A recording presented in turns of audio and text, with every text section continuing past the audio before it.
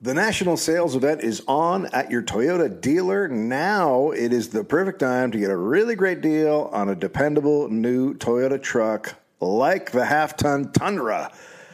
The Tundra is a workhorse. It's a powerhouse. It combines raw capability and premium comfort and advanced tech. It's everything you want. And with the available iForce Max hybrid powertrain, you can take electrifying horsepower farther than ever before. Or check out the new fully redesigned Tacoma. It has trail-dominating power. It's got a great style. The new Tacoma was born to make your off-roading dreams come true. And with the new available tech, this truck is getting better than ever. And look, when you buy a Toyota truck, you buy Toyota dependability, meaning your truck is going to keep its value for a long, long time. So visit your local Toyota dealer and check out amazing national sales event deals when you visit buyatoyota.com. Toyota, let's go places. Hello! Wow. You're listening to The Dollop. This is a bi-weekly American history podcast. Each week, I read a story to my friend. Gareth Reynolds, who has no idea what the topic will be about. I believe it should be American history, a story from American history. I just said a story. I could read you anything right now. I thought that's what this was going to be. I was excited to maybe hear something a little less. Would you like to hear Cinderella? I never knew how it finished. You're about to find out. What happens? She gets a duck. What the fuck? Yeah.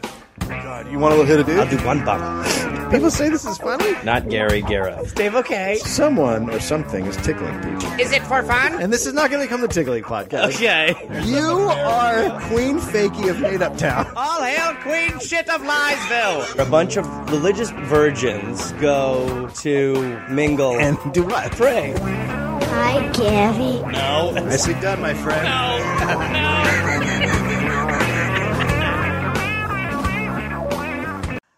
Oh, shit. This is it. This is one people have been waiting for. I wish I could have spent more time on this, but I wanted to do it before Marin started. The Iraq War. Here we go. Needless to say, I've got butterflies. I don't need to shout out the date that all kicked off on. No, you can shout at the president who kicked it off. President George W. Bush told his crew to start planning for an invasion of Iraq just months after 9/11. I already am so pissed. The man who began planning at the Pentagon was named Douglas Feith. He was the Undersecretary of Defense for Policy and ran a super double secret office called the Office of Special Plan. The Office of Special Plan? Yep, it was, it's kind of a stupid name. It's really a stupid name. It's a terrible name. The Office of because it's just singular. It is singular. It should be Office of Special Planning. I mean, at least something, some action. Office or of the Iraq Plan, yeah. or the room. But this sounds like a. I'm the vice president of shh. But this also, it's like Happy Chicken. It's like a right. You like Happy Chicken? Like yeah. it's right. Yeah, right. It should be. This special plan should be on an Asian menu. Yes. Feith was a big fan of a man named Ahmad Chalabi. Ahmad Chalabi was an Iraqi exile who ran a political organization called the Iraqi National Congress. Chalabi was a mathematician who had attended MIT and was hated at the State Department and the CIA. Interesting. Both considered Chalabi to be corrupt and very unpopular with Iraqis.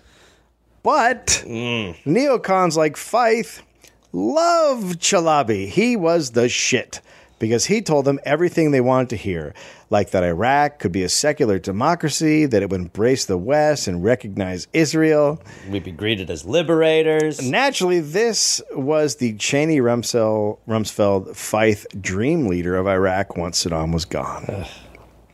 Feith's office was very secret, double secret. Jesus Christ. Super double special secret. Get it? It's secret. He did not coordinate with the State Department or the CIA. I mean, just even that, right? Like, how is that even possible? He really didn't like focusing on worst-case scenarios, and that's one of the things the State Department and CIA did. Yeah, that really is, right? That's basically what they do. That's their job! Yeah. Total negative Nancy's, those groups. Yeah, really. If you talked about the negatives, then people might not want to invade Iraq, and we couldn't have that, could we? No. Feith's office looked at the war as one of to be one of liberation, and he believed it would be really easy. Yeah. Super easy. The Iraqis wouldn't need much assistance after Saddam was gone and would quickly take over running the country. God, I remember just hearing it all. Hearing all of this being said and the PR. You're just thinking like that just doesn't seem right. But then it turned out to be. But then, yeah, it did. Yeah, history has judged it fondly. 2 months before the invasion, Feith called Jay Garner, a retired lieutenant general. He asked Garner to run Iraq after the invasion and get things transitioned into Iraqi hands. Sure. Feith told Garner it would take around 90 days. That's just... I mean, it's like we're remodeling a kitchen. You can't do anything in 90 days. I mean, honestly. Like, you could redo your bathroom. You couldn't even then. No, you could. Because shit would come up and the contractor would have to get the wrong pipes. You could go from in a 90 shitty days? bathroom to a nice bathroom in 90 days. In 90 days, yes. Yeah. Yeah. I bet you my brother could do it in 60. Garner accepted the position, and his group was called the Office of Reconstruction and Humanitarian Assistance, or ORHA. Garner set about trying to get things ready, but Feith did not give him any plans or reports. He did not get any of these State Department plans or the analysis from the CIA. He didn't even get the unclassified report written by the military's own National Defense University based on a 2-day workshop involving more than 70 scholars and experts. Ugh. He got nothing. When Garner asked Feith for some documents, Feith told them that nothing useful existed. Nah, there's nothing. We should go in. The guy who needs to fucking do everything, you're like, nah, you don't need any paperwork. I don't need that. What do you need stuff for? Well, you're a real bookworm, I'm a reader. I like to read stuff. Just get in there and get your hands dirty. Get in there. Just say yes. When there's a yes stamp in there, just use your yes stamp. Feith figured that with no reports, Garner would just end up talking to Chalabi. Which is what happened. No? Feith also never planned to have American experts ready to run Iraqi ministries. After the war, he figured Iraqi civil servants would just jump in and run everything. I just can't. I mean, it is just the clusterfuck of all clusterfucks. Oh, dude. And you have no idea where this is going. Oh, God. It's even you're going to have your fucking jaw on the floor when I'm done. Oh, man. So Garner really didn't need that much or any information, according to Feith. But Garner got to work, putting a team together and making plans. 2 days before leaving for Iraq, Garner was called to Secretary of Defense Rumsfeld's office, and Rumsfeld questioned Garner why he had hired the people he had hired, especially the people from the State Department. Quote, I'm just uncomfortable with these people, said Rumsfeld. And Garner asked, well, who from the Department of Defense do you have that's qualified to do agriculture? And Rumsfeld just stared at him. How about education? Rumsfeld did not have an answer. Garner went down the list of people he needed. Banking? Rumsfeld finally said, look, I'm not going to argue with you on this one, but I'm going to get you other people. What? That is arguing. That's totally arguing with him. Rumsfeld then blocked all senior State Department people Garner had hired. What the fuck? He said they were too bureaucratic. They must have been like, well, hello, pot. The Pentagon wanted as few State Department people on the team as possible because anyone from the State Department understood worst-case scenario and would immediately raise red flags about the planning. Jesus Christ.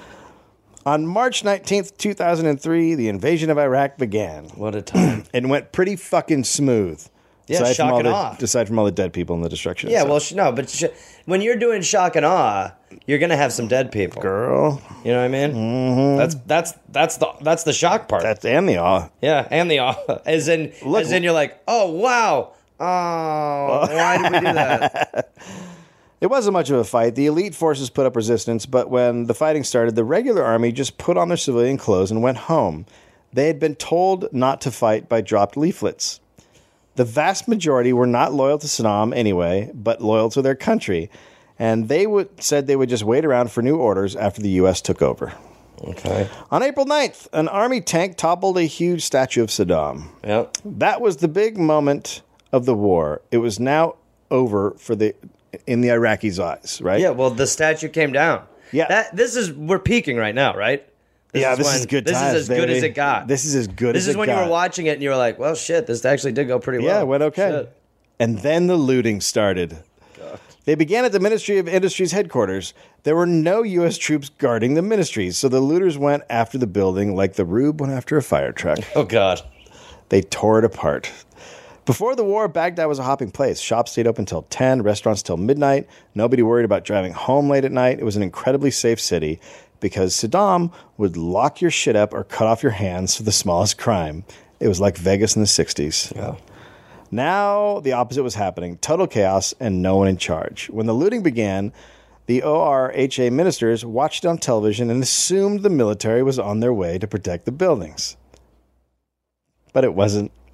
No troops had been assigned to guard the ministries, and there was still no consideration to put troops there even after the looting started. How is that possible? Only ministry being protected by American troops was the Ministry of Oil. Ugh.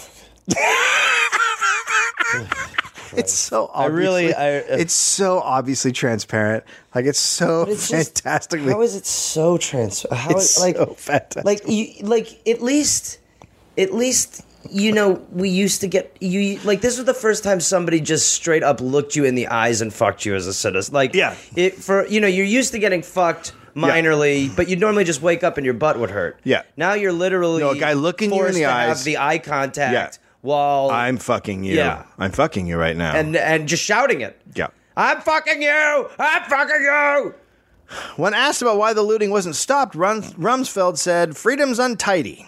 Freedom is... he's obviously Satan's penis, but he is great with that stuff. You could put that in as a phrase that a Marvel villain would say. He's got tons. Have you ever seen The Fog of War? Oh yeah, he's got tons of them. Yeah, he's got so many where you're just like, I'm glad this happened. The streets became a free for all. By the time it was over, a freedom for all. The ORHA believed the looting had caused more damage to Iraq's infrastructure than the entire bombing campaign. Wow. ORHA contractors got their ministries and quickly realized how fucked they were. One man running the Ministry of Health named Carney only had 2 people as his staff. There were over 100,000 employees at the ministry, and he didn't have a budget. Wait, he had 100,000 people on his staff? He was brought in to take over the Ministry of Health. Uh-huh. There were 100,000 employees. Uh-huh. And it's just him. Oh my God. Garner set about putting together a plan for how much power to give the Iraqis and when he would hand them back the power of their country. Meanwhile, the Pentagon, the State Department, and the White House had not agreed to anything. Cheney and Rumsfeld wanted Chalabi to take over, obviously, and Bush and Rice didn't know what they wanted, which is great. When Garner arrived in Iraq, he thought elections should be held within 90 days, as he was told, and he told the press that. Then Rumsfeld and Feith flipped out and were pissed off at him because they thought an election wouldn't leave Chalabi in charge. And the White House was also upset, so they fired Garner. And good. Get him out. They decided to hire what is called a take charge kind of fella. Wait, no. Okay. Okay. This is the guy no one knows about. Okay. Or people don't talk about. Bush, Cheney, Rumsfeld, and Rice had a meeting and tossed out different names. Rudy Giuliani, but he had just opened up a consulting firm. They went over former governors and ex-senators, but they couldn't agree. And then Cheney suggested Paul Bremer. And that was that. He was a company man, Republican with lots of experience. He worked for Kissinger. You know, all the good shit. Yeah. Good track record. He was a rich kid who went to Yale and then got a degree in business from Harvard and then went to get another degree in Paris. He joined the Foreign Service. I just got a degree in Paris for whatever. He worked in the State Department, was stationed in Norway and in Kabul, Afghanistan, but he spent a lot of time in the U.S. at the State Department. He was moving up the ranks. Reagan then appointed him ambassador to the Netherlands. A really valuable position. Guess what he didn't speak? Dutch. Yep. Yeah. He then quit the government and worked for Kissinger's consulting firm. He received a shitload of awards for his work in the government and was successful in the business world. At the time of the 9/11 attacks, he worked for a business with 1,700 other employees in the North Tower of the World Trade Center above where the second plane hit. So, ORHA was done.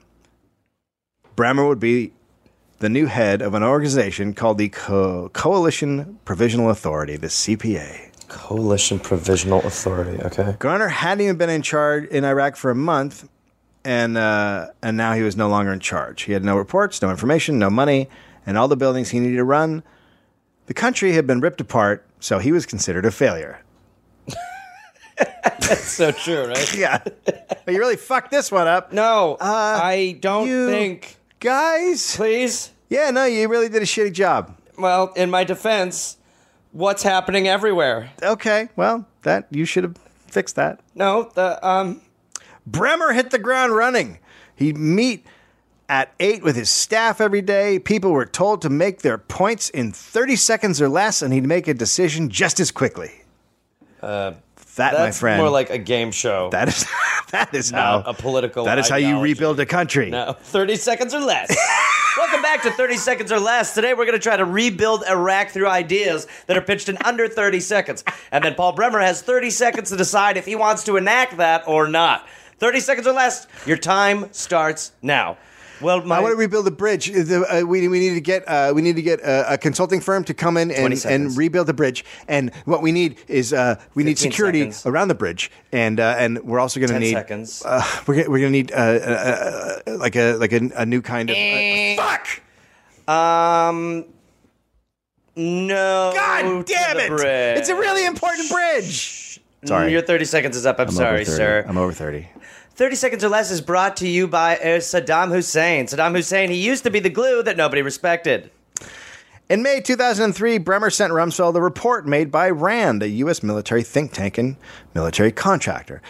It said that 500,000 troops were needed to stabilize Iraq. That was 3 times more than were currently in Iraq, and Rumsfeld just ignored it. So that's the problem, right? Is that it's just like... It's not the problem. Wasn't the not knowing of the facts? The problem was not wanting to deal with the facts. It's not even that. It's worse than not knowing.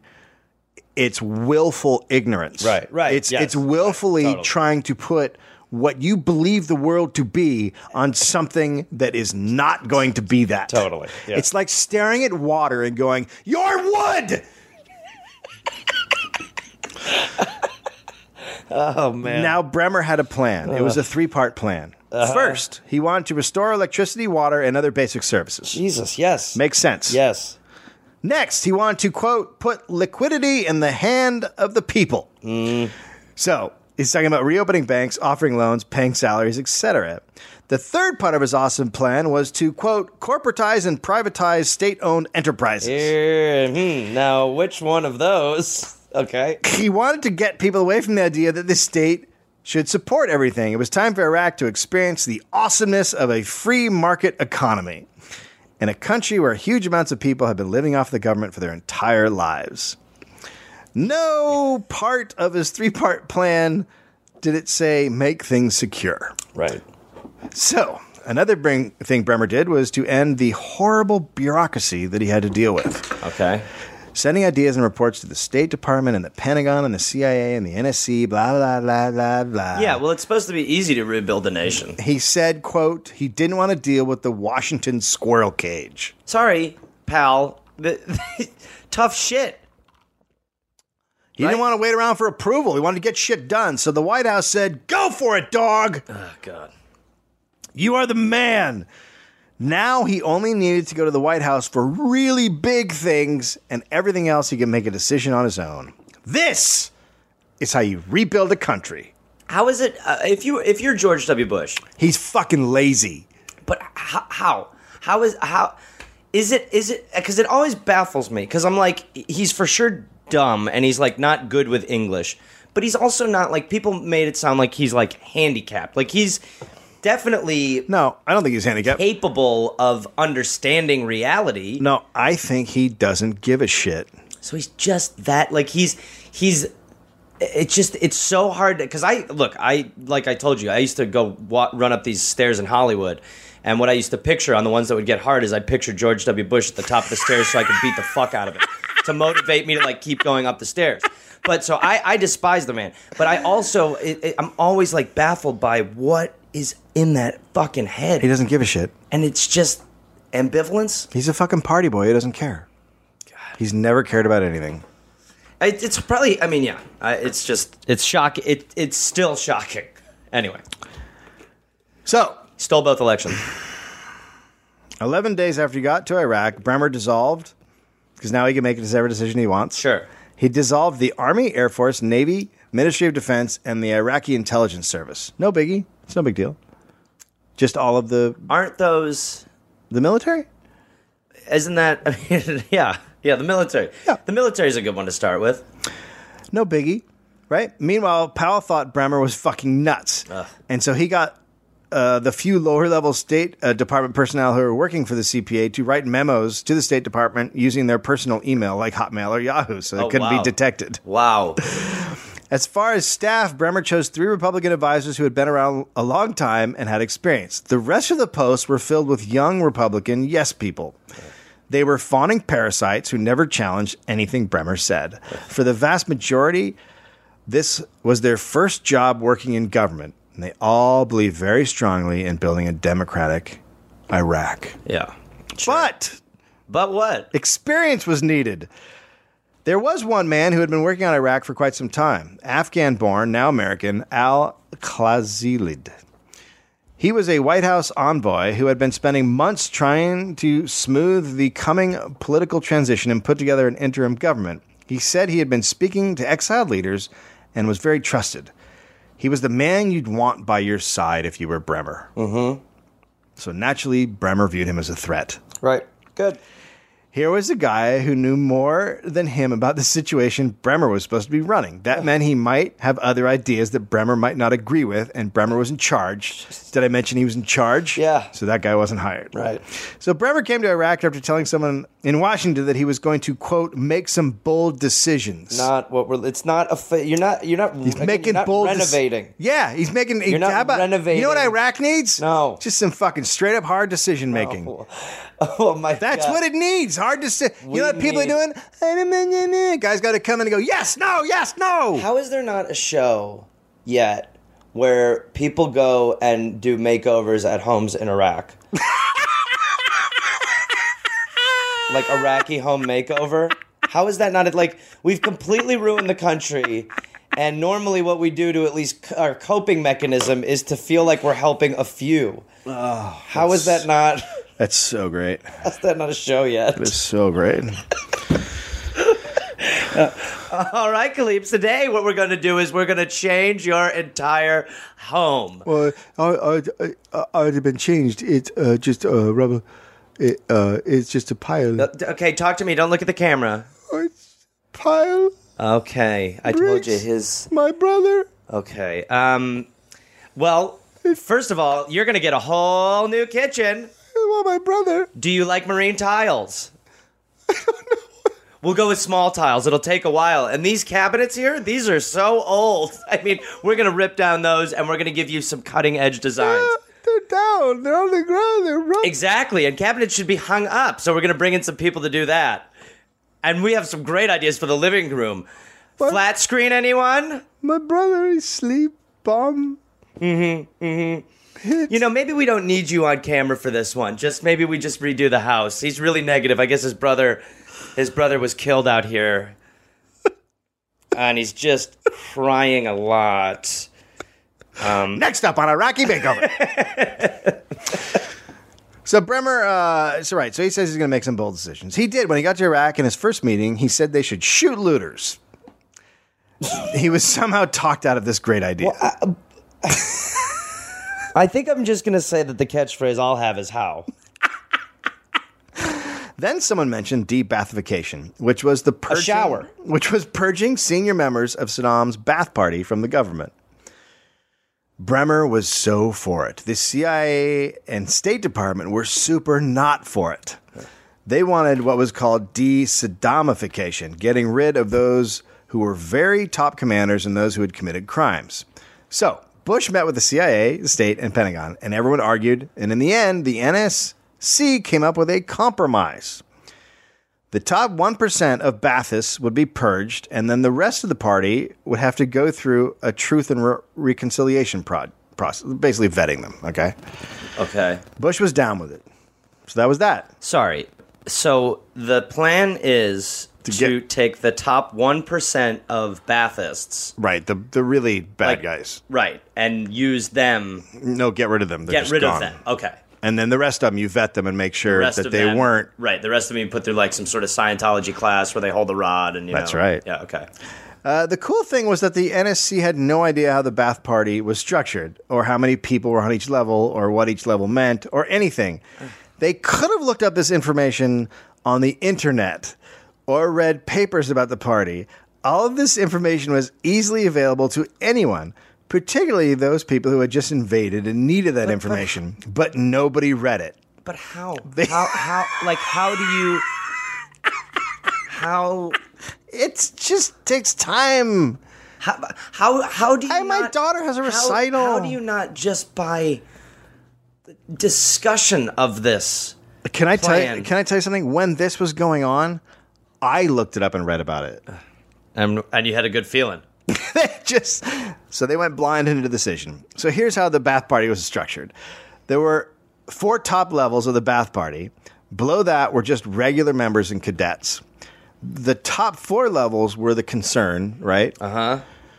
But Bush had made his decision, and they were basically going to be vetted. Okay? Nope. Fife got together with Chalabi, and they came up with their own de-Baathification plan. So What? So somebody's out bad planning W. Well, the president has made his decision, but then this other guy, he's like, the "Nah." Department of Defense, decided Me and to. Chalabi actually spitballed a little, and nah, we don't need to do all that stuff. Chalabi's got us. In theirs, all 4 levels of the Ba'ath Party and group members known as the Udu Furqa would be purged. Bremer met with Fife, and because this was one of those great 30-second ideas, he jumped on it. Bremer had said he wanted to make bold decisions, and this was a fucking bold decision. And really fucking stupid. And fast. And it was not at all what the president signed off on. So, here's the thing you're learning right now. It wasn't that Bush was stupid. It was that he was stupid, and then dumber people did dumber things. But it's see, that's what's so hard is like it's not just dumb. It's just wrong. Like it's just like wrong. Like like you're saying, like they're blissfully they're blissfully ignorant. That's right. They are going in with the everything they do. They look at the rosiest picture, and they don't actually look at the evidence or the analysis or anything. They just make a decision based on what they want it to be. And then the idea that can carry, like when it was going on, you were like, I remember saying to a friend of mine, like they must know what they're doing, just because it seemed so ludicrous. Yeah, that you're almost like they must have it. It's not even as ludicrous. You don't even know how ludicrous it is. But yet. the idea that I was like I was right. Some shithead on a couch smoking weed. You're not right. It's so much worse than you ever imagined. Okay. So Fife just printed up 1.5-page executive order of his plan, and including banning regular members of the Ba'ath Party from having top-level jobs in government. He showed it to Rumsfeld, but not Powell or Rice or Bush. And Rumsfeld was like, fucking cool, man. Send that shit out. Really love it. When Garner read the report, he almost shit himself. He thought it was the dumbest and craziest thing he'd ever read. He ran into Bremer's office and said, "This is too harsh. Let's get Rumsfeld on the phone and see if we can soften it." And Bremer looked at him and said, "Absolutely not. We are going to issue this today." Garner pleaded, "You're going to drive 50,000 Baathists underground before nightfall. Don't do this." The CIA station chief in Baghdad said, "In 6 months, you will regret this." Bremer didn't give a shit. De-Baathification of Iraqi society, or as it can now be called, the creation of the insurgency in the biggest post-World War II fuck-up in American history, was read by Why Bremer. Why is it called that one? Because read by Bremer to his CPA staff that night.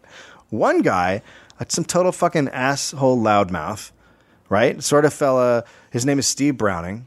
He opens his fucking yap hole, and he said, "The Baathists are the brains of the government, the ones with a lot of information and knowledge and understanding of how everything works. If they're purged, the CPA will have a huge problem running anything."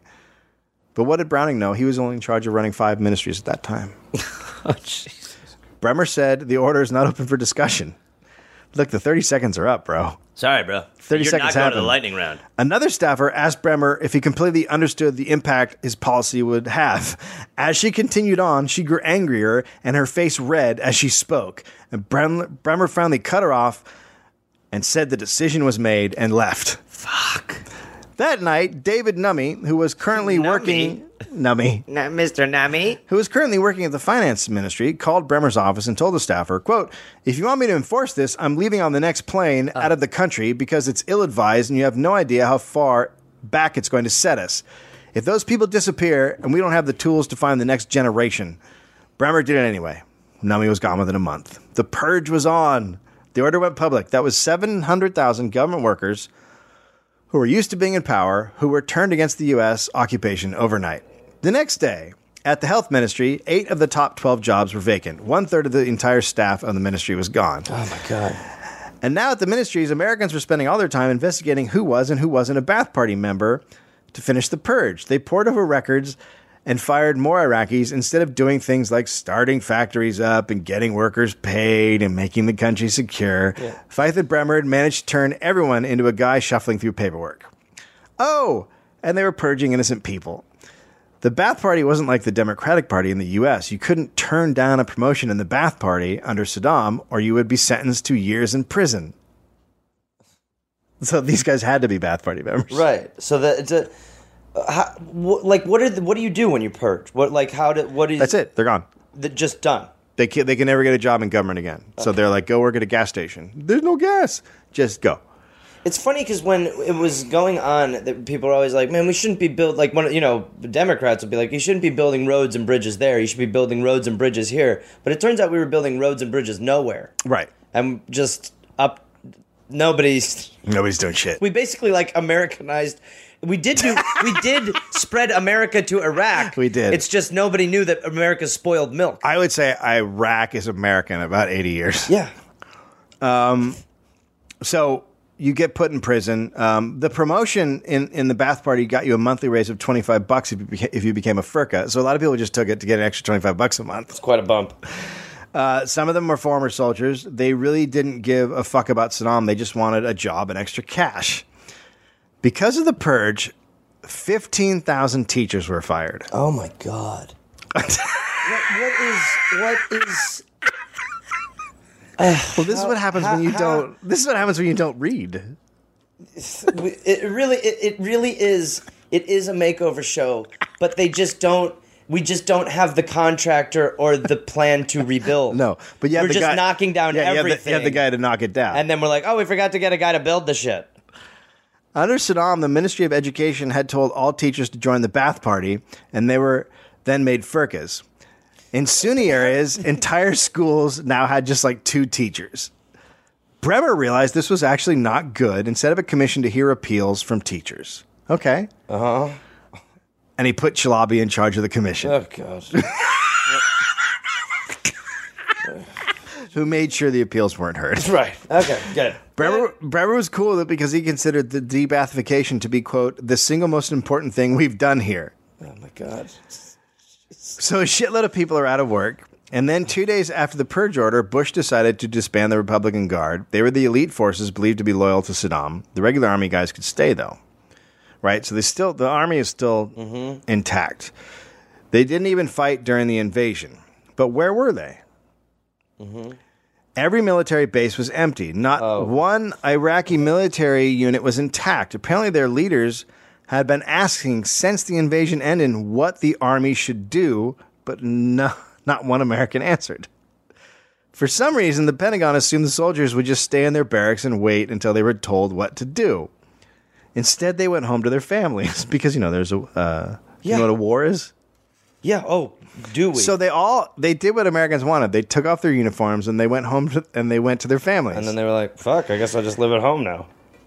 So instead of sitting around with no food or supplies in hot barracks with no electricity, the U.S. also sort of forgot to tell them that they should stay at the barracks. So now the bases were all empty and looted, and Feith looked at the situation and decided the regular army shouldn't be called back. And Bremer agreed. So instead of vetting and assessing all the soldiers and figuring out which ones to bring back, they were just tossed aside. Even though they had all been waiting around for orders, thinking they were still part of the army. So they didn't fight. They stood aside. They let an army invade, and then they lost their ability to support their family. So that's another 300,000 men tossed to the streets. So that's 1 million. Right now, that's 1 million if you're counting. And those are the million that were like, this will help. Let alone the ones that are just already fucked. Even worse, the Iraqi army was considered the glue of Iraq. It helped to hold together all the desperate ethnic and religious groups by stressing national identity. Yeah. And it was gone. This was a great move also because unemployment was at 40%. Lieutenant General David McKiernan 40%. said of the order, quote, "There are a large number of Iraqi soldiers now unemployed. This is a huge concern." How you doing? It's like a choose your own adventure, but somebody else is choosing the adventure and they're always picking the bad adventure. No, don't go. Okay. Like everything. Like every wrong decision is somebody's like, Yeah. I'm on board. Every single wrong decision they could have possibly made.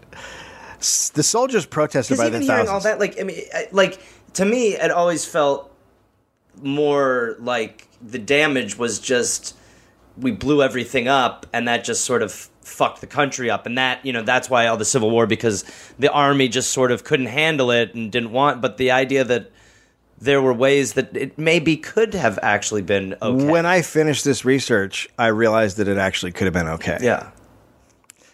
Soldiers protested by the thousands.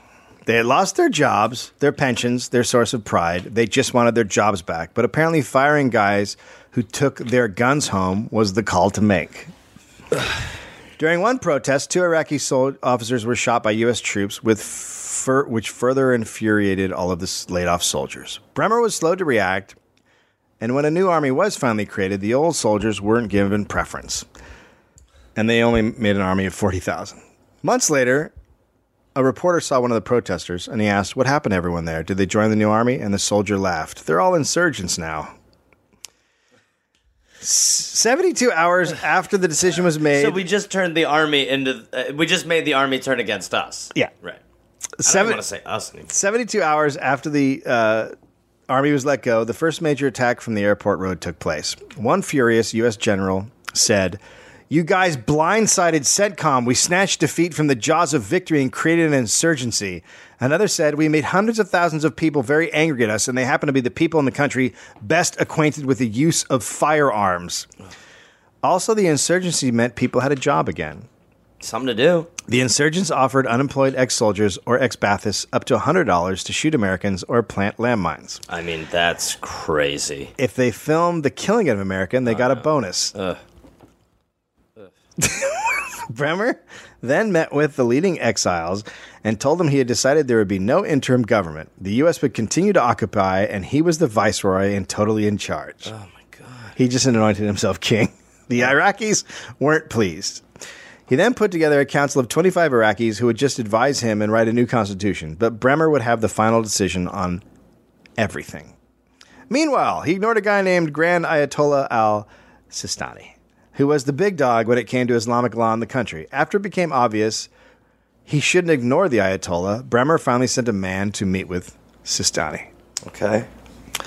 Who did he send to meet with the most powerful religious man in Iraq? No. Was it a diplomat? No. Someone with experience with rebels? No. A urologist. What? Wait. Why? What? He was an Iraqi American who lived in Florida. He had been recruited by the U.S. to help. But letting anyone from Florida do this is a red flag to begin with. He was recruited by the U.S. to help with Reconstruction. He was not a diplomat. He was not a politician. He was a urologist. I'm sorry. What am I missing? He speaks the language. That's the only reason he sent him to talk to him. No. He's a urologist. No. He sent. It's like sending a fucking gynecologist to talk to the Pope. Like, you're a fucking idiot. Although I bet you the Pope would really start asking some like you'd be like, and what does it Like, if you could what describe happens the feeling in there, inside. What would you describe the feeling? What would it be like? What does it look like? Draw a picture. But the urologist had invented and patented his own penile implant, so that's good. They sent a guy who has a patent for a penile implant. Yep. To talk to the leader of the. So, well, if Sistani needed to talk about a urinary tract I don't health, think that was he what it was was going in to be about. So that didn't go well. Why? And the CPA quickly learned that the P doctor might not be the guy to meet with the Ayatollah. What was the Ayatollah just like? What is going on? What's the whole happening? time? What's What going is on? this? I don't understand. Who are you? And then the He CPA. just starts talking about the penis implant. Like eventually, he's just vamping. Let me show you something that I want to get into all your people in your country. Listen, it didn't go well. I tried to sell him a couple penile implants, and he was livid. What? I tried to sell him 2 of my penile implants, and What? he did not take it well. No, he's the Ayatollah. I understand, and he did not like the demonstration. I have one. I showed him a little bit, and one of the men really threw me on the ground hard. Oh, God. I know. That's what I'm like. I said, oh, God. Allah. The CPA then looked into the doctor's background, and they found out he'd exaggerated his connections to the Bush administration. They did that. They did that after they sent him to meet with the Ayatollah. They did that after. How can lying on your resume at this level work? Like, if you're trying to get a job at, like, Forever 21, yeah, you can beef up the fucking res a little bit. But how the fuck are you like, wait, oh, shit, he really pulled one over on us. So Bremer replaced the urologist. A new man would meet with the Ayatollah. A stool doctor? Someone with more experience. Right? Whatever you're about to say is not going to be good. A pharmaceutical executive from Michigan. Oh, Jesus Christ. Is the idea that you just literally can't send anybody who's not just kind of corrupt?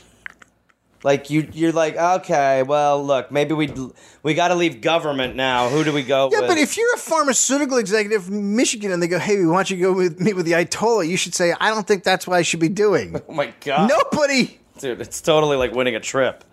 For him, it's like, yeah, it is like you won a vacation. The Ayatollah was not impressed. He then issued a fatwa. You know who we should have sent next? Carrot Top. Let's just get weird. People who are just so... You sent me Gallagher? Yeah, how did it go? I'm covered in melon. I don't know what your country is doing. I am covered in melon. Okay, you know what we're going to send you. Do you know what the Coney Island hot dog eating contest is? There's a guy who won last year. No. I'm going to send him over. Oh, wait, Joey Chestnut? Yeah, we Joey love Chestnut. him, actually. Yeah, send him. I watch him every year on ESPN. Didn't you do a bit about how we should send that to like Ethiopia or something? Oh, yeah, I don't know. I think I tried that a couple times. Yeah, my idea is that we should hold the Nathan's hot dog eating contest in the Sudan, and they should do it live there, and so they should do it at a camp, and then after it's over, I would assume the guy, as he's shoving the hot dogs into his mouth and watching the crowd of starving people, I assume that something would change in him, and then he would hopefully wade out into the crowd, and they would tear him apart and eat the hot dogs from his stomach. And eat him? No, just tear him apart and then take the hot dogs out because they're not digested yet. Right, okay. And take sort him of out like of his snake eggs. swollen. Yeah. Right, okay, so just remove the babies from the throat. Like that to me would be a great new way to do that. Well, those aren't getting overly chewed, so there's definitely hunks in there. Sistani issued a fatwa. It said that Iraq's constitution had to be written by elected representatives, and the committee Bremer had picked was unacceptable. No one at the CPA decided to give a shit about the fatwa. They figured, and this is a quote from one of Bremer's aides, the view was, we'll just get someone to write another fatwa. Wait. I can't. Wait. Sorry. The Ayatollah issued a fatwa saying that they had to hold elections to write a constitution, and they wanted to just get a different guy to do a different fatwa. So they're Like a out counter fatwa'd? Like a counter fatwa. They got counter fatwa'd? Yeah. Interesting. Okay, that's a first. Well, right? they think this is crossfire. Right, okay, that's fair. But that kind of thinking will make more sense once you understand the hiring process of the CPA. Most CPA staffers were chosen because they had a well-connected Republican friend or were recruited by Bush himself. Not because they had experience in post-war situations. Never that, actually. James O'Byrne, a White House envoy, took over recruitment. He asked for resumes from the usual places you would go when trying to rebuild a country. Sure. Republican congressman staffs, conservative think tanks, Republican activists. Sure. Frederick Smith, deputy director of the CPA Washington office, said the criteria for sending people over there was that they had to have the right political credentials. O'Beirne was definitely the correct man for the job. He once pointed at an applicant's resume and said, "This is the ideal candidate." Because he had worked for the Republican Party in Florida during the contested presidential election of 2000. Oh, God. They asked questions that were very important to nation building, like if the interviewee supported Roe versus Wade. Oh, wow. Or if they voted for George W. Bush. Oh, my God. One CPA staffer sent an email to a friend describing the process. Quote, "I watched resumes of immensely talented individuals who had sought out the CPA to help the country thrown in the trash because of their adherence to the president's vision for Iraq was uncertain." So anyone who was... Anybody who didn't... Anybody who went in for an interview and said the truth, which is, I don't think Bush knows what he's doing over there. Yeah. He doesn't actually have a vision. Well, that's not blissfully ignorant, and that's not what we're looking for. They would throw that away. Yeah. So anybody who had any sort of knowledge or smarts was immediately dismissed for telling the truth. What would you rather? Would you rather know about a problem, or would you rather just ignore it and never solve it? Yep. You don't have to solve a lot of problems if you don't believe them. The email continued. "I saw senior civil servants from agencies like Treasury, Energy, and Commerce denied positions that were instead handed to prominent Republican National Committee contributors. The good thing was that the recruitment process was very fast because they weren't looking at actual experience." Right. Good. It's easy to hire. At one point, Bremer's budget chief asked for 10 new young workers. He got a list. One was the daughter of a neoconservative commentator named Michael Leedon. One was a recent graduate from an evangelical university for homeschooled children. Oh, my fucking God. Another was an aide to Rick Santorum. All 10 were hired. Oh, God. When they got there, they all found out something hilarious. They had all sent their resumes to the Heritage Foundation, a conservative think tank, and ended up getting hired to work in Iraq. Oh, my God. Six of them, they couldn't believe it. they were like, this is amazing. Oh, my God. 6 of them were put in charge of Iraq's $13 billion budget. Oh, my God. They had zero management in the financial world. So they took just fucking college kids who had no experience doing anything and put them in charge of the budget of Iraq. Right. And it didn't go well, apparently. John Agresta was hired as senior advisor to the Ministry of Higher Education. A lifelong Republican and big supporter of the war, he got the call early on. He actually had experience in the field, surprisingly, and he was going to Iraq to completely redo the university system. He was going to get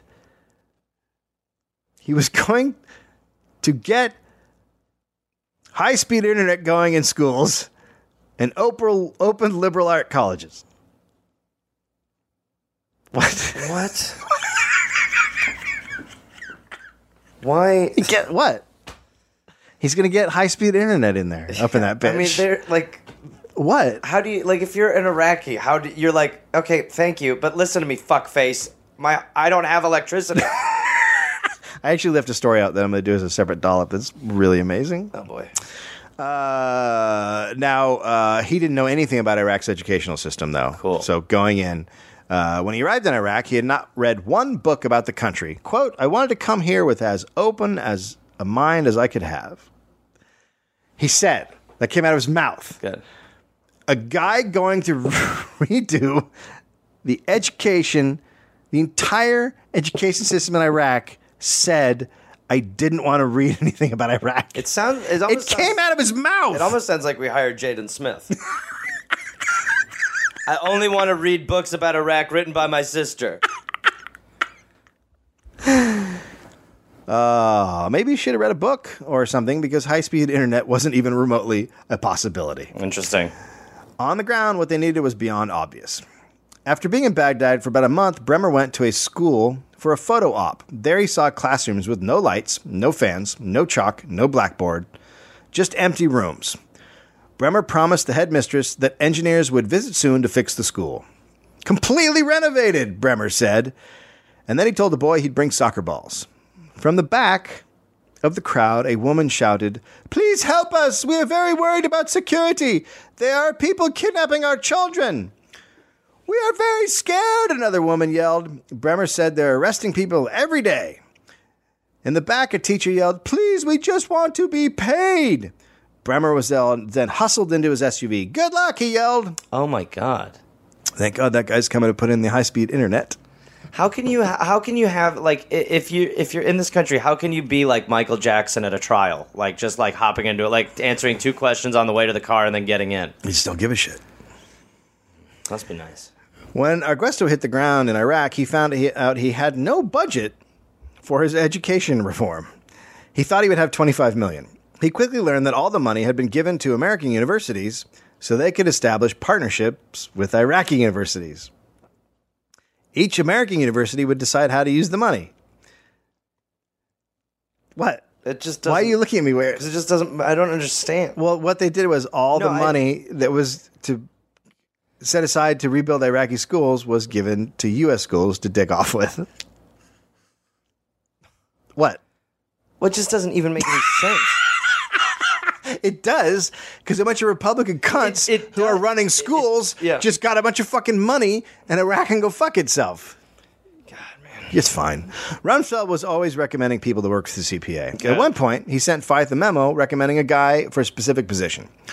Rumsfeld said the guy had worked in banking and might speak Arabic, but later Rumsfeld was told the CPA had not hired the man. He was pissed. Oh, boy. He sent a note. "I would be curious to have someone check into that and explain to me what in the world is going on. I thought we needed people out there." Turns out the guy was 80 years old and sort of didn't want to spend a moment of his final years in Iraq.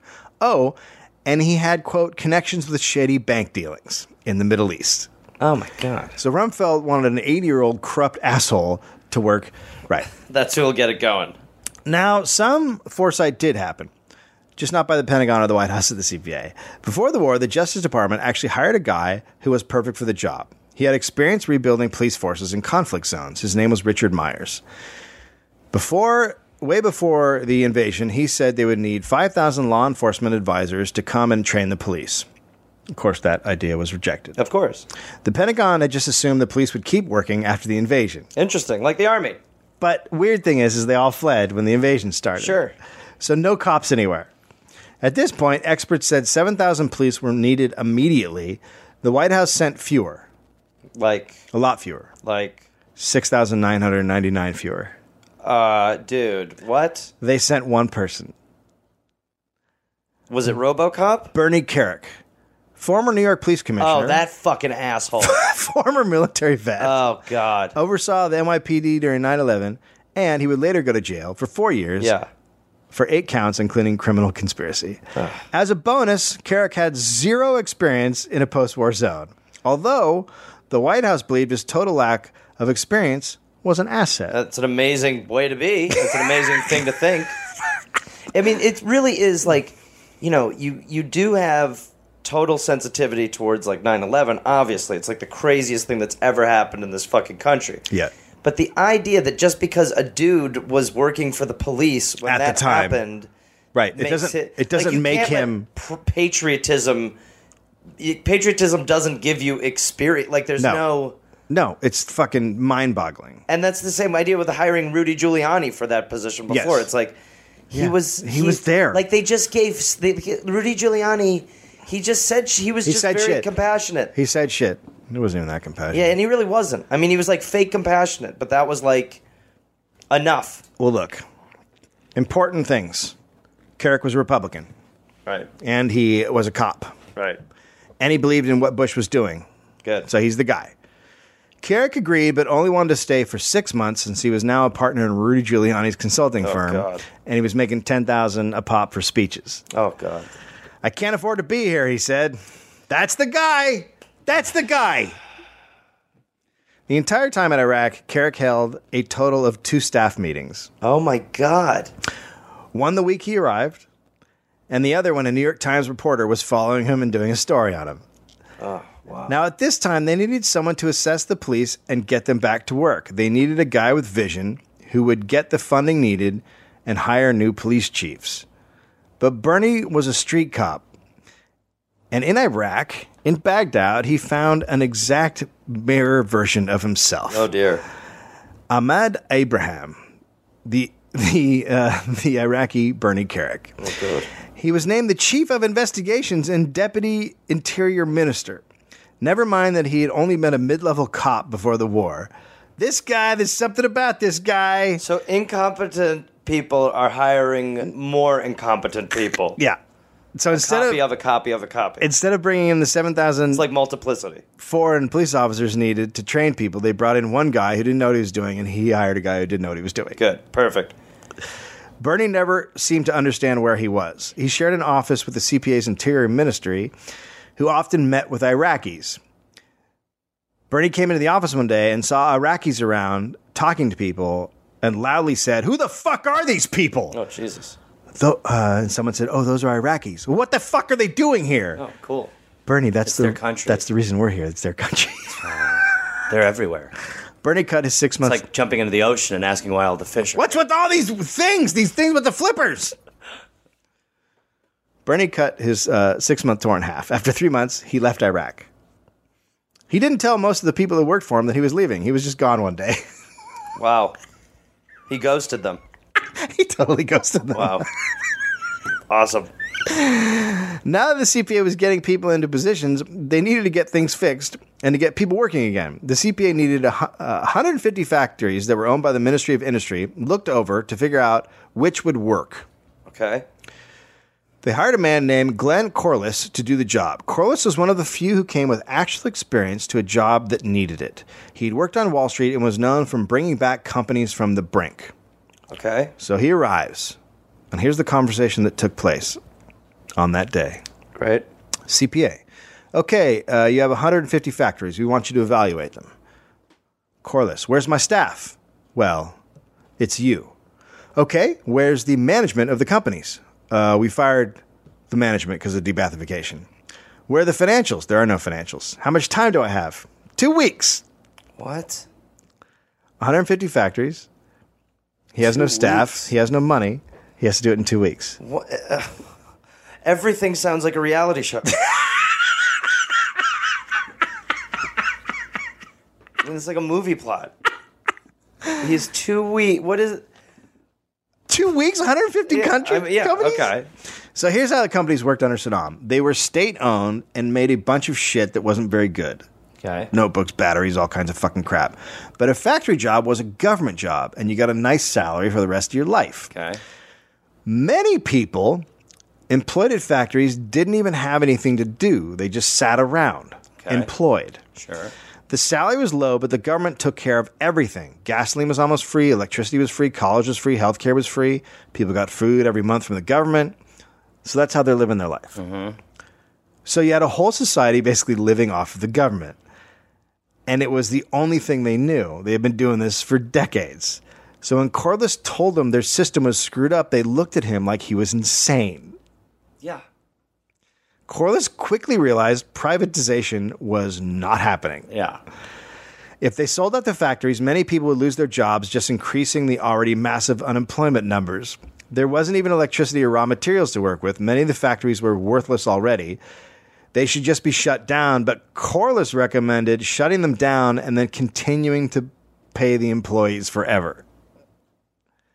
Because you can't just get rid of, because there's so many unemployed, and the factories don't actually make anything. Well, so those he's like, people love the invasion. well, just fire them, just get rid of the companies and just keep paying them, and hopefully they'll start their own businesses or something. Jesus Christ.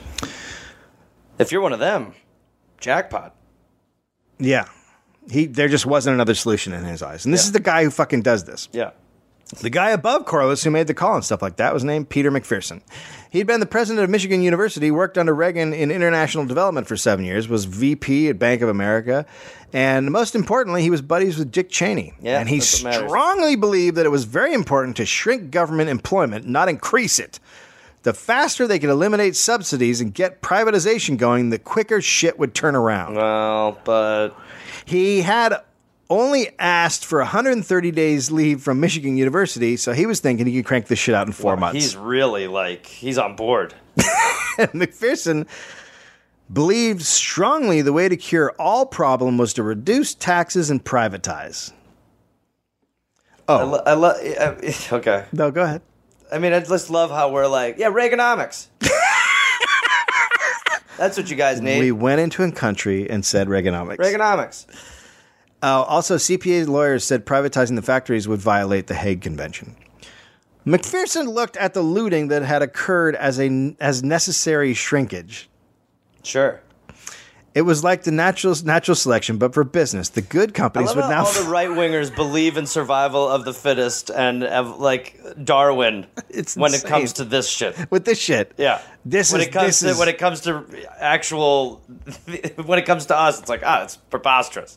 No, let them work itself out. That's how nature does it. Oh no, God created us. Yeah, in a pot in the sky. So he thought the good companies would now flourish. He looked at everything that way. A lot of police cars had been stolen and turned into taxis. Good, he said. Privatization. Good. Hey, that's privatization. Democracy in motion. Bus drivers are now driving their own routes and just pocketing the money and keeping the buses. Hey, privatization. Privatization. Man. Yeah. So this stuff's all good. But there were a couple of big problems. Debt. Iraq's banks were $1 million in debt. So McPherson just wiped out all the debts from government-run businesses. Okay. And anyone who knows anything about business knows that weak companies usually owe strong companies money. So now the factories that had actually been profitable suddenly had no money. Oh, good. And a bunch of companies that were shit had money or usually just goods that they had bought from the strong companies. Right. Like one company now had a giant mountain of free cotton that they could use to make clothing, but they were a shit company. Right. So they just made They shit. just had free. Right. They had free cotton. Right. So overnight, he destroyed every strong government-run company. Jesus. It's so great. He was right, though. He will be out pretty fast. This is good. His plan's going to be done real quick. McPherson then did what every Iraqi had been waiting for since the tanks rolled into Baghdad. Left. He cut the top tax rate from 45% to a flat tax of 15%. Okay. Boom. Right? Yeah. Most Iraqis didn't pay taxes.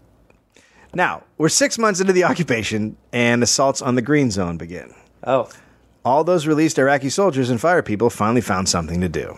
Suddenly, the people who worked for the CPA started to have an actual look around at what was going on, and they were forced to do this because bombs were coming over the walls of their secure zone. Well, I guess they didn't know about the Green Zone. It's like Ghoul and Tag. Can't tag me. I'm on Ghoul. Cool.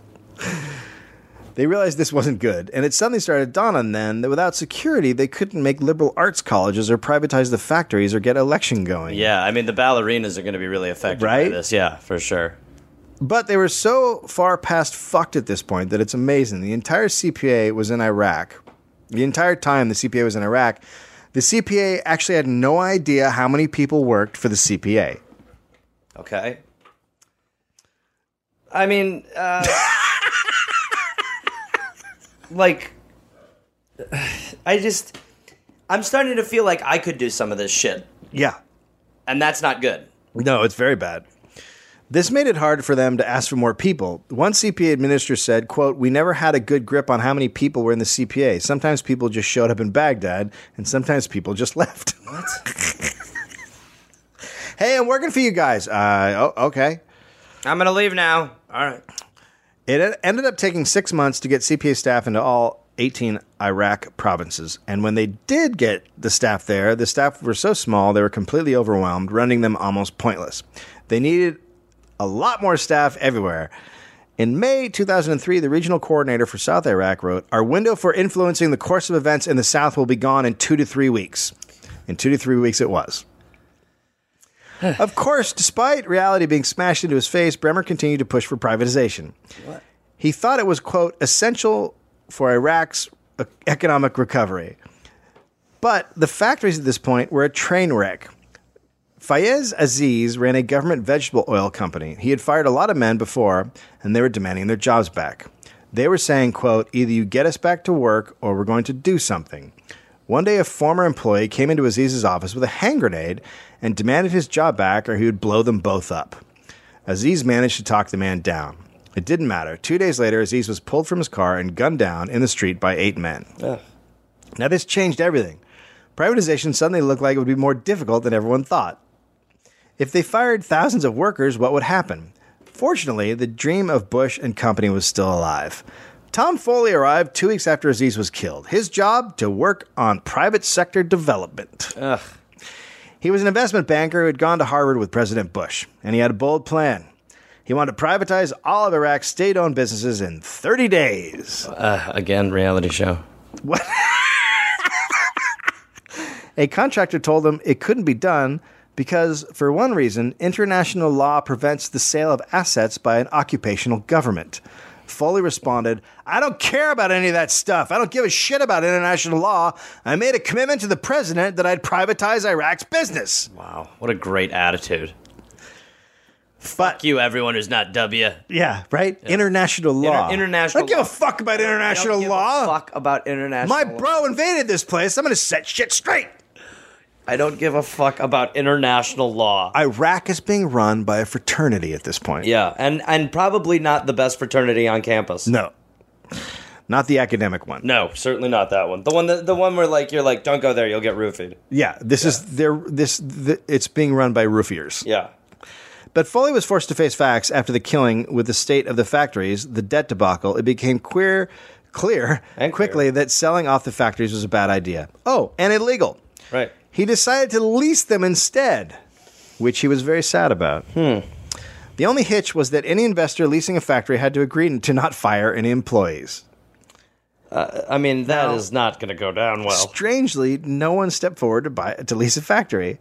One would think that without adequate electricity, an internet, terrible phone service, an airport that still wasn't open, and violence increasing by the day, that companies would jump to lease a business. Yeah, let's go. Get out there. Get involved. Meet the people. But they didn't. Put your goods on display. Now, being a master of timing, Bremer then decided it was the moment to deal with all the food rations the Iraqis got from the government. Oh, good. Finally, let's start toying with that. Look, tons of people are out of work and joining the insurgency every day. What's the best thing to do right now? Get rid of their food.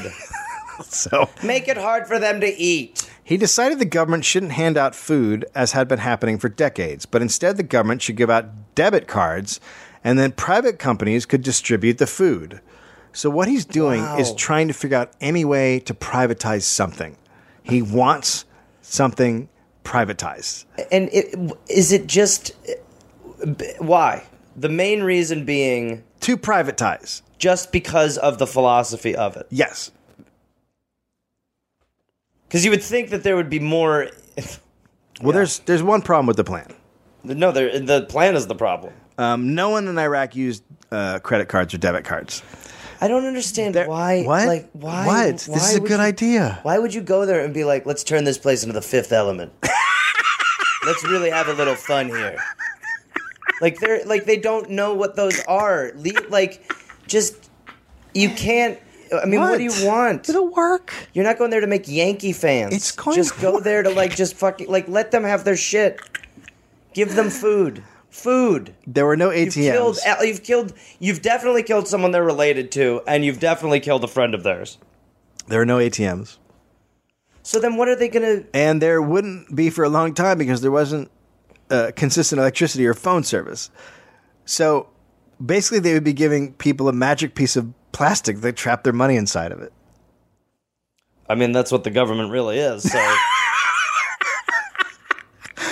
Bremer did not care about all the negative Nazis and their blah, blah, blah. He decided to move forward with a debit card plan. Good. Then the military heard about the idea and immediately killed it because they did not like the idea of food riots. Yeah. Well, He was going to do it, even though there was no infrastructure. What would like... It would be like giving people... Are you just trying to make the biggest riot? It's like giving people, like you give them all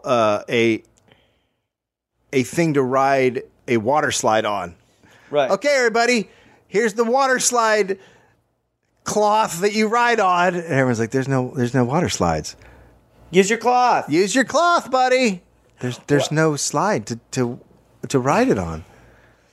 I mean, it really is so fucked up. Slowly, the country began to completely destabilize. The Shiites in Baghdad slums started fighting U.S. forces. And not just a little bit. This is full-on fighting. All the while, But Bremer... at least they're getting along finally. Yep. All the while, Bremer tried to put together some sort of functioning government. This usually just led to more fighting. Good. While all this was going on, the insurgency in the Sunni-dominated west of the country increased because those were the people most affected by the de-Baathification and the firing of workers. Good. For the first time ever, the country of Iraq was breaking off into different ethnic and religious groups. Previously, they had thought of themselves as Iraqis first. Now that was gone.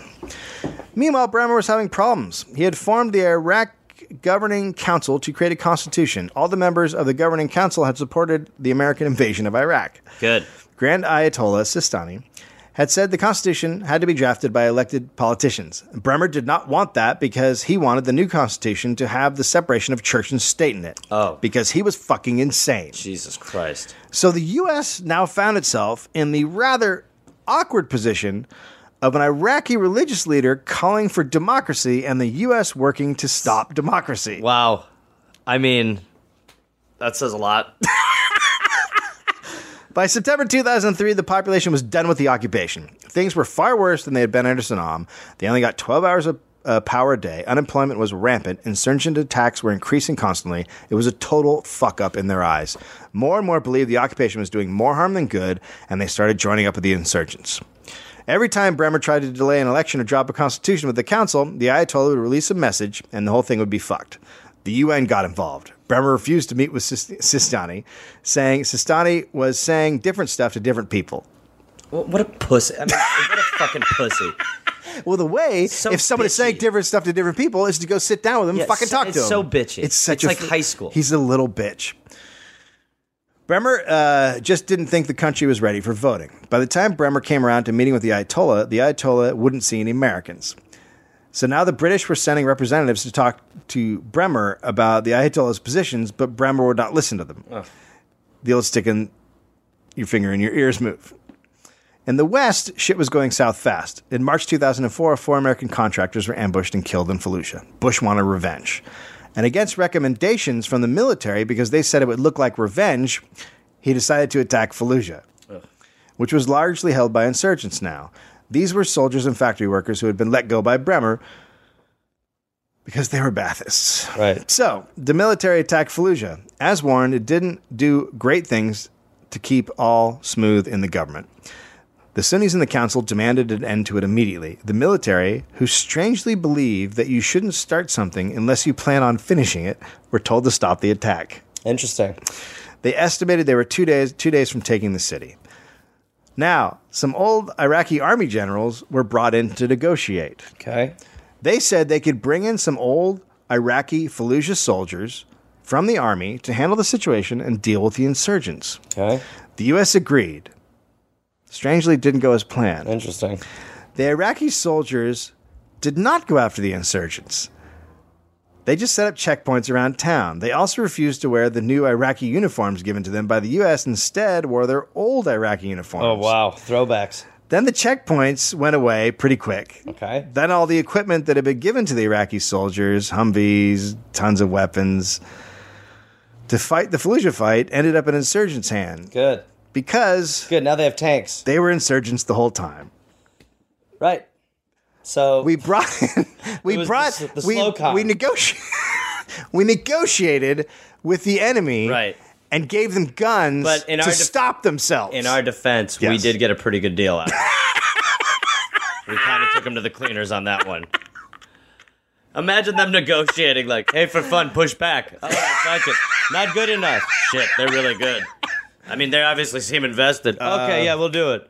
we like more Humvees Okay, yeah, for and sure. many more guns. Sure, that'll Okay. help. Yeah. Do you know we are the same guys? Hmm. Nothing. Voice got super high there, so It's okay. I can see you. Okay. What? Back in Washington, the White House really, really, really wanted this thing with the Ayatollah worked out, and fast, because U.S. presidential elections were coming, and Bush needed good news. Bush needs, yeah. So what's great is he's already been on the aircraft carrier. He's already been on the. Yeah. Mission accomplished. Yep. Condoleezza Rice decided Bremer had to listen to the Ayatollah about how to do the election. The UN came back in and convinced the Ayatollah elections couldn't happen until December. But Bremer kept rejecting all of the Ayatollah's demands.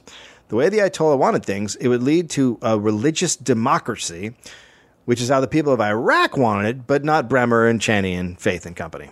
Finally, Bremer was called to Washington, where it was hammered into his head that the U.S. presidential election was the most important thing.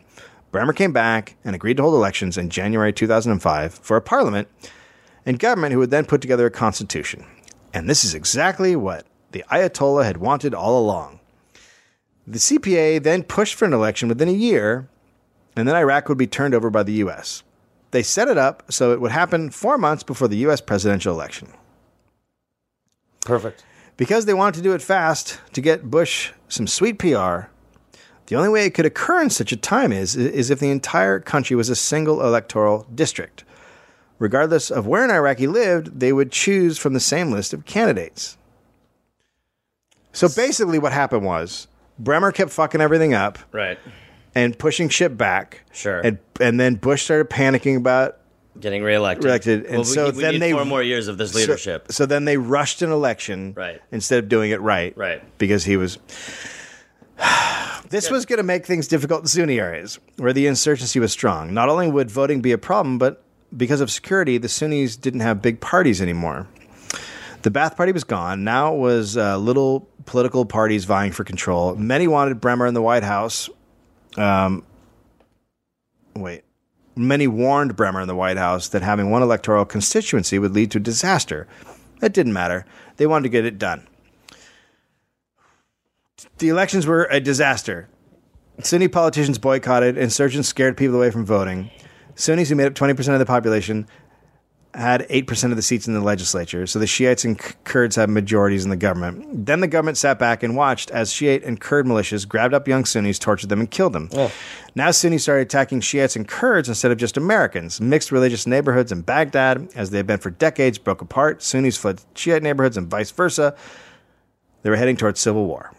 When it came time to write the Constitution, it became even worse. The Sunnis had no representation, so they hated the Constitution, and it was on. The Sunni insurgents formed al-Qaeda in Iraq in 2004, which then slowly turned into the Islamic State through different events. The U.S. pulled out its troops in December 2011. IS recruited while the Shiites used oppression in the Sunni areas. Then war broke out in Syria between Sunnis and Shiites. Soldiers went to fight there, and there they learned how to fight, and slowly ISIS formed. The Islamic State in Iraq and Syria is what we have now. When Bremer left in June 2004, he said the CPA had set up Iraq perfectly.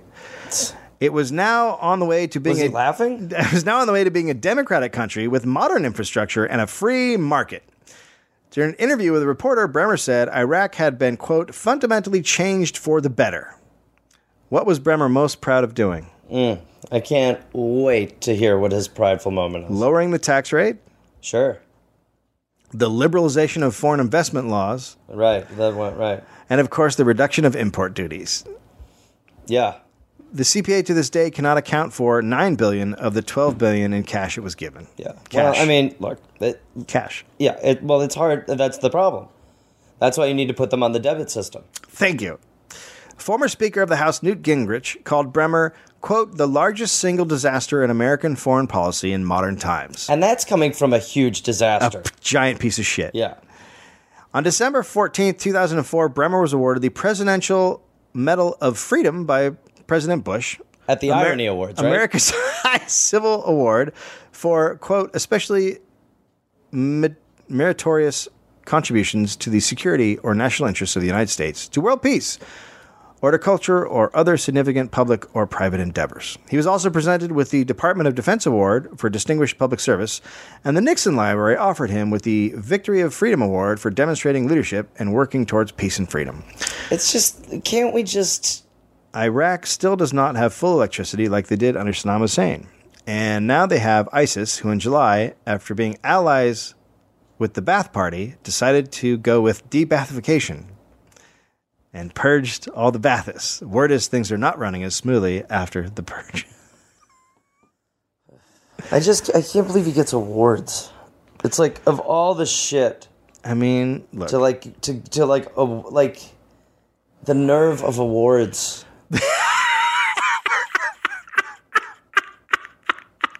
So fun. The nerve of awards. It really, I mean, dude. I mean, so it's worse than you thought, right? It's just, yeah. I mean, it's like, you know, it's like fast food. Like, we all know it's terrible. But if you tore the factory floor, you're like, oh, fuck. Yeah. I mean, it's mind-boggling how much they just created this. Yeah, and how it could, like we were saying, how it could have maybe been pulled off. If off. the State Department had run things, then Iraq probably would be a million times better. A million times better. This doesn't mean we should have still. I highly recommend the book Imperial Life in the Emerald City Inside Iraq's Green Zone by Rajiv Chandrasekaran. It's fucking great. And it just goes over a lot of those fucking stories of the hiring shit, which is just, I mean, Yeah. come on. Yeah. It's the hiring. It was all the hiring. The hiring. You hire a fucking GM to run your football team, and he's a shithead.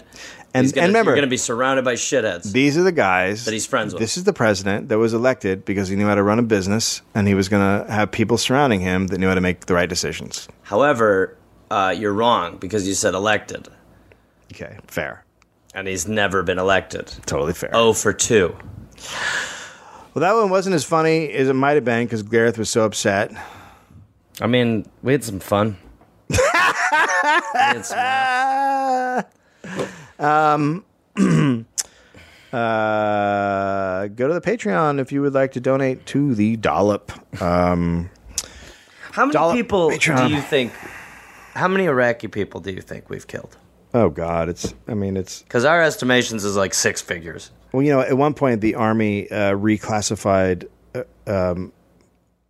Iraqi on Iraqi violence to if someone got shot from the front, it wasn't technically a shooting. Right. No, it's true. It's like they a hole in the did, sheet. they did shit like that where they just reclassified killing. Right. So I have no idea. I mean, it's probably with disease and let alone everything else. It's probably 1 million. I mean, or more. I would figure over 1 million. Yeah, that's what I would think. Yeah, well, yeah. Because if they're admitting to hundreds of thousands, I mean, we would admit to probably. What do we admit to? Probably like 200,000 or something. Maybe, yeah. But it's way over that. Now you throw in ISIS and everything else it led to. It's just, the next generation. So many children are so fucked. And you know, we destabilized Syria. Just because we started the war, and so then you know it's dominoes, baby. Yeah, fun stuff. Merry Christmas. Cool. We are at the Dollop on Twitter. We're on Facebook, the Dollop. We have a Reddit subreddit, the Dollop. Check all that shit out. I think I'm going to start doing those stairs again. Hey, girl, get up there and punch that shit. So I can go up there and hypothetically in my brain just punch the fuck out of George W. Bush. Word. Wouldn't that be great? Wouldn't it be great to just have like an hour to fight him? Oh, I'd love it. Like, because I think you on pure, like when a mother can lift up a car because her child's underneath it, I feel like he would not be fighting me. And he would know that there was a man who would die. Yeah. To just beat the shit out of him. It'd be so great to beat him up.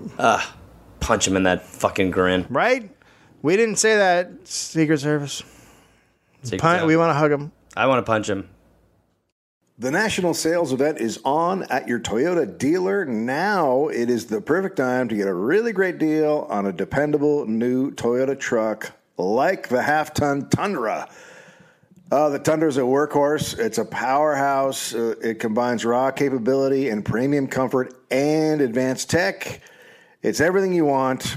And with the available iForce Max hybrid powertrain, you can take electrifying horsepower farther than ever before. Or check out the new fully redesigned Tacoma. It has trail-dominating power. It's got a great style. The new Tacoma was born to make your off-roading dreams come true. And with the new available tech, this truck is getting better than ever. And look, when you buy a Toyota truck, you buy Toyota dependability, meaning your truck is going to keep its value for a long, long time. So visit your local Toyota dealer and check out amazing national sales event deals when you visit buyatoyota.com. Toyota, let's go places. Oh, that's right. Before you listen to this podcast, I got to tell you about me, GarethReynolds.com. Stand Up on the Road. Please join me. I will be in Las Vegas February 26th, Salt Lake February 27th, February 28th, Denver. It's sold out. You messed up. I'll be in Wichita on February 29th, West Des Moines March 2nd, 2 shows.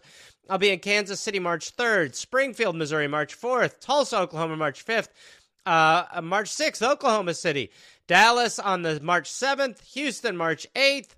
Austin, March 9th. San Antonio, March 10th. Lafayette, March 12th. New Orleans, March 13th. Then I'll be in Madison, Wisconsin on April 3rd. West Bend, April 5th. That's Milwaukee. Come on, it is. Then I'll be in Chicago. 2 shows, April 6th. April 7th, I'll be in Cleveland. Then I'll be at Rooster Teeth Feathers. Sunnyvale, California, I'm coming at you April 18th, April 19th, April 20th. Go to GarethReynolds.com. We're calling on the Gare Force. You are now the Gare Force. You came up with it. I'm just the liaison. Guess some guy had Garmy, so now you're the Gare Force. You are the Gare Force.